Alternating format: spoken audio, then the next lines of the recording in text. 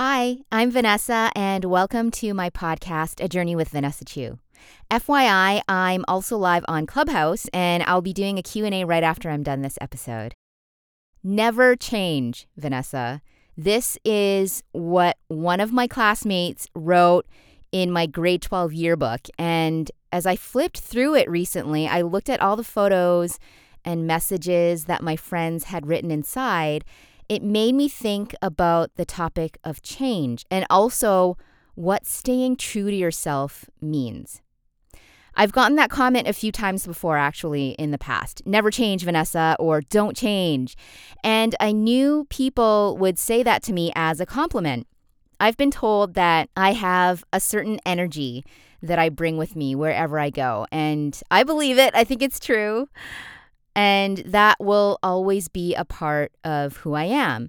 But when I reflect on people telling me in the past, don't change, now when I think about it, I'm actually like, I have changed a lot. And I will continue to change as I get older. Not only on the outside, what other people see, like my daily routine, what I eat, how I dress, but on the inside, my values, what I find important, my beliefs about God, love, money, work, relationships, all of that has changed a lot, and I think will continue to evolve. The essence of me is still the same. I'm enthusiastic, I'm dedicated, committed. When I focus my mind on something, I give it my all. If you know me well, you know that I don't like half-assing things. So I wanted to offer this to you today. Change is so important for learning and growth. And I've talked about change before in my episode, Why Embracing Change is Good. Change is inevitable in life. It's the only thing that's constant in this life. And yes, change can be really scary and challenging, but a lot of the time when you experience change, you also learn a lot, and that helps you grow. But change is not good when you are compromising your values and what you believe in and the essence of who you are and what you want in life. Way back when I was about 15 or 16, I had a crush on a guy and we had mutual friends.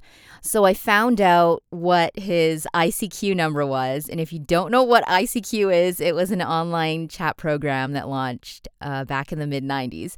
So we started chatting online through this platform, discovered we had some mutual interests, and I knew he was single. So I was thinking to myself, how can I get him to like me? And you know what I did? I decided to lie. We talked about the things that we had in common, but when he would bring up other interests of his, like outdoor activities or music he was really into that I knew I didn't really like, I'd say something like, oh yeah, I really like that band too. Their songs are so good. But I had no idea what I was talking about. I wanted this guy to like me so badly that I was lying about all sorts of things that I wasn't interested in. I wasn't being true to myself at all or honest with him. And I was changing myself for someone else, and I really wasn't being me. So fast forward to more recently. I was dating this guy. We also had mutual interests like outdoor activities. So we went cycling a lot together. And after we had gone out on a few dates, I remember the topic of marriage and kids coming up in conversation, which I'm pretty open to talking about early in relationships because I think it's important to be on the same page about those things. I told him that I was indifferent about marriage and that I didn't want to have kids.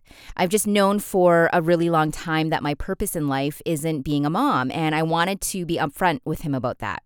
He told me that he did want kids. He was a few years younger than me, so he said he wasn't in a rush to have kids right away, but he did want them eventually. Now, we also talked about what kind of relationship we were looking for, and he said he was looking for something long-term. I said I was looking for something casual. So that conversation made me think about whether I wanted to continue dating him, and I thought about it a lot. As we spent more time together and got to know each other, he told me that he was actually okay with a casual relationship.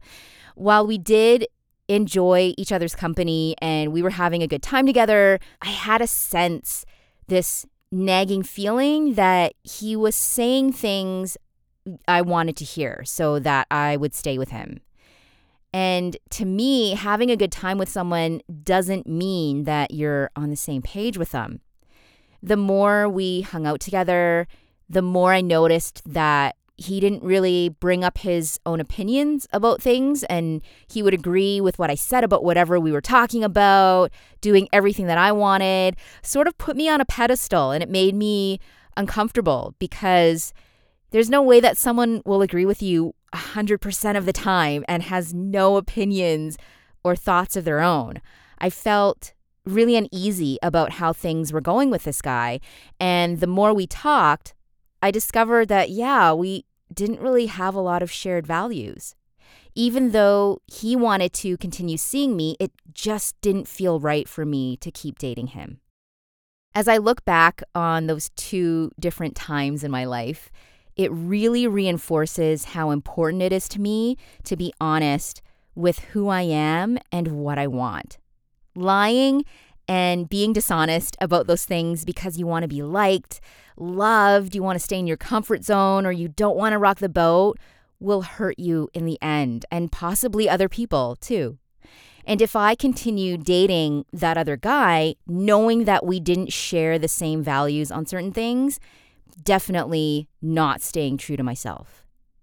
When I reflect on the decisions I've made for other people in my life to please them, I ended up getting frustrated at that other person and mostly myself. And if you can identify with this and you want to start living life on your terms so you can be happier, I have a free guide that you can download at stopthestressnow.com.